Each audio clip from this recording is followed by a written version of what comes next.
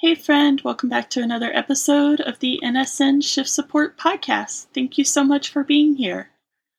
Happy Friday if you're listening to this on release day. I hope you all are having a great week. I've had a good week so far. Unfortunately, I had to miss group on Wednesday because I had a migraine and my joint pain was really bad and I just was not up to sitting in front of the computer for an hour. There was just no way I was really going to be able to do that, especially after working all day. So I unfortunately had to cancel that, but I'm excited to see everyone next week. If you don't know, NSN, or Nurses Supporting Nurses, has a support group for nurses, CNAs, and nursing students. It is free. It is open to anyone in any of those categories. We would love to have you join us. You can get more information via the link in the show notes. Also, I want to wish everyone, all the Swifties at least, a happy Speak Now Taylor's Version release day. I'm super excited to hear the the re-recorded album as well as the songs from the vault. I know she has a song coming out with Fall Out Boy, which I'm super excited to listen to. So can't wait to report back, let you know what you think. What I think. If you are a Swiftie, please let me know what you think. I would love to chat about it. So head over to Instagram at nurses.supporting.nurses. Give me a follow and send me a DM. I'd love to chat all things nursing, Taylor Swift, whatever piques your interest. But I really love communicating with the community. And if you've taken the time to listen to this podcast, I would absolutely love to hear from you. So I think I'm going to start a new mini-series. I'm not sure if it'll be monthly, quarterly, about the history of medicine or the history of nursing. I, for one, just think it's so interesting to learn about. I think it's really important to learn about, especially our queer colleagues, our Black, brown, BIPOC colleagues, even women in medicine, all of that. I think is so important to talk about the history of medicine, but especially the history of medicine beyond old white men. So I'm super excited about what I'm talking about today. I think I saw it on a TikTok, and I ended up finding some different articles about it, learning about it, and I was like, you know what, I'm going to change it up. Let's talk about this on the podcast, because I found it really interesting, and I hope you will too. So let's get into it. Today we are talking about the Freedom House Ambulance Service. In 1967, Pittsburgh produced America's, and from what I'm reading, the world's first EMS, or Emergency Medical Services service. It was made up of Black men and women, but mostly Black men, recruited from one of the city's poorest neighborhoods, the Hill District. Before this time, there was no EMS services, which I guess I logically knew, but I don't think I realized how long we went before we had EMS, and to just really imagine it up until this point, and honestly past this point, because this was just serving, a small neighborhood in one city in the U.S., but ambulances were driven by mostly police officers, but also volunteer firefighters and mortuary workers. And I give my hats off to all three of those professions, but I also can say that is not who I want to come help me for my medical emergency. Maybe an EMS or paramedic firefighter, but I don't believe that's what we were working with here, because we didn't have pre-hospital medicine or paramedics or EMTs yet. So just to imagine that a police officer with maybe some basic first aid training was coming to things like car crashes, gunshots, stabbings, heart attacks, strokes.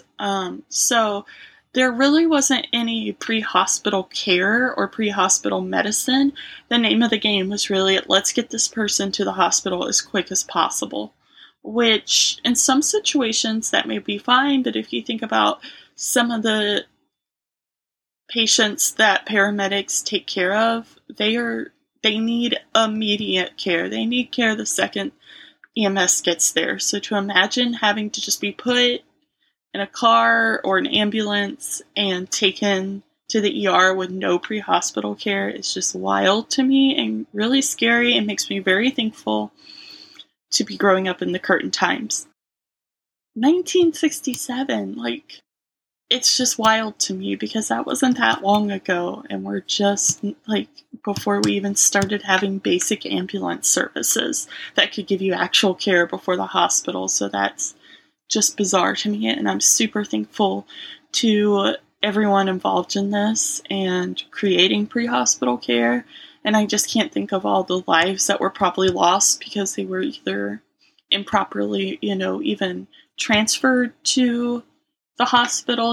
They're probably, there weren't cervical collars or backboards or anything like that. So to think about those issues, and then just, people that were bleeding, were they getting any type of basic care? So just shout out to the EMS workers. You guys are awesome. I appreciate you so much. And again, no hate to the police officers, firefighters, funeral workers, but that's just not who you want to come when you've been in a horrific car crash to try to save your life. So, moving on, Peter Safar, he was an anesthesiologist and Holocaust survivor. I thought that was interesting, who invented cardiopulmonary resuscitation, or CPR, in the 1950s in Baltimore. So, Dr. Safar moved to Pittsburgh. In the 1960s, he was working at Pittsburgh Presbyterian Hospital, where he developed a plan for emergency street medicine. So, he's thinking, let's train people before the hospital, outside of the hospital, to give life-saving care to improve outcomes, which is just that's such a brilliant idea, right? And it seems so simple, but obviously it wasn't being done. So he invents CPR. He comes up with this idea for, emergency street medicine, but he has no way to implement it. This is where Philip Holland, who was a former ambulance driver, and he currently at this time was the president of a local foundation, the Maurice Falk Medical Fund. And he saw a need, especially in the medically underserved area of the Hill District, and reached out to James McCoy Jr., who was a Hill-based entrepreneur who ran a job training program called Freedom House Enterprises. So the three of them connect, and they begin to look for who is going to be in their first class of paramedics, a job title that didn't even exist yet. None of this existed. And they went in and they recruited men from the Hill District. So these were Black men who were back from Vietnam, who were out of prison, who were in between jobs.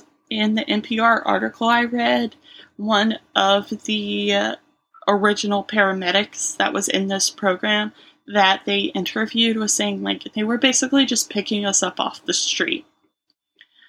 And so they gathered these men, they start training them, and they're just serving the Hill District and Oakland, which was another underserved area at first, most predominantly Black areas. And there were, from my understanding, you could call and have the police come, and there were some private ambulance services that the more affluent areas of Pittsburgh could afford, but they still weren't skilled. It was basically, kind of like a glorified taxi to get you to the hospital. So this was the first true skilled people performing medicine before the hospital, life-saving measures before the hospital. So the Freedom House Ambulance Service saved lives that would have been lost. People from the Hill would request them over the police, so the Freedom House Ambulance over the police, yet some whites would refuse treatment, which of course just shows racism that unfortunately has been a problem and continues to be a problem, and is something we all need to understand their own bias and understand how, what we've seen and been taught. But to imagine that you had these trained paramedics who were trained by a physician who invented CPR, and you would refuse care, and I'm sorry, the only reason you would refuse care is because they were Black, is just so upsetting and ignorant, and just, it's a sad thing to think of. So NPR interviewed John Moon, who was one of the original paramedics, and I also believe he was one of the first people to intubate a patient outside of the hospital, which I just think is so cool. Like, they were teaching these men true emergency medicine, pre-hospital emergency medicine. They were teaching them, to intubate. They knew CPR. They were taking care of gunshot wounds and stab wounds, and they talked about taking care of heroin overdoses, and it's just so amazing. These people who came from such an underserved area were providing such good care and saving lives and doing, hard work. Working in medicine, being a nurse, being a paramedic, all of that is not easy work, and they were doing it. I just think it's so awesome. But John Moon was a paramedic. He grew up in an orphanage in Atlanta before being adopted by family that lived in the Hill. He was a hospital orderly, and at 22 years old, he saw two Black men bringing in a patient on a gurney, and he realized that they were, doing more than orderlies. They were in charge, they were in command, they were taking care of this patient, and that inspired him to start his training. And this quote I thought was really good and kind of struck me, and it says, "We were considered the least likely to succeed by society standards." And I think this is just a testament about how not having resources, not having the privileges that a lot of more affluent, honestly, more white neighborhoods have. Obviously, there's poor white neighborhoods as well, and people that lack resources and are horribly poor and do not, have food insecurity and all these awful things. But I just feel like this is such a testament to when you give people a resource to make their life better, you give people a resource to support themselves and to get an education and to help people to literally save lives, how much it can change their lives, how much it can change the community's lives. They took people from the poorest and most underserved area of Philadelphia, taught them these skills, and then put them back in that same community and literally saved lives.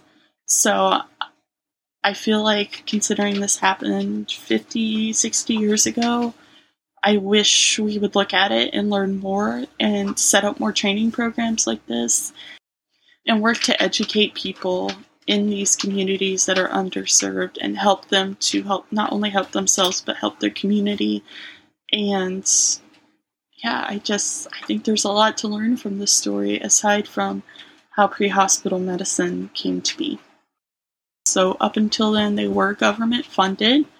And in 1975, Mayor Pete Flaherty, I'm probably saying his name wrong, decided to cut funding for the Freedom House ambulance, partially due to racism. The mostly white police force saw the work as incursion by Black ambulance staff on their turf.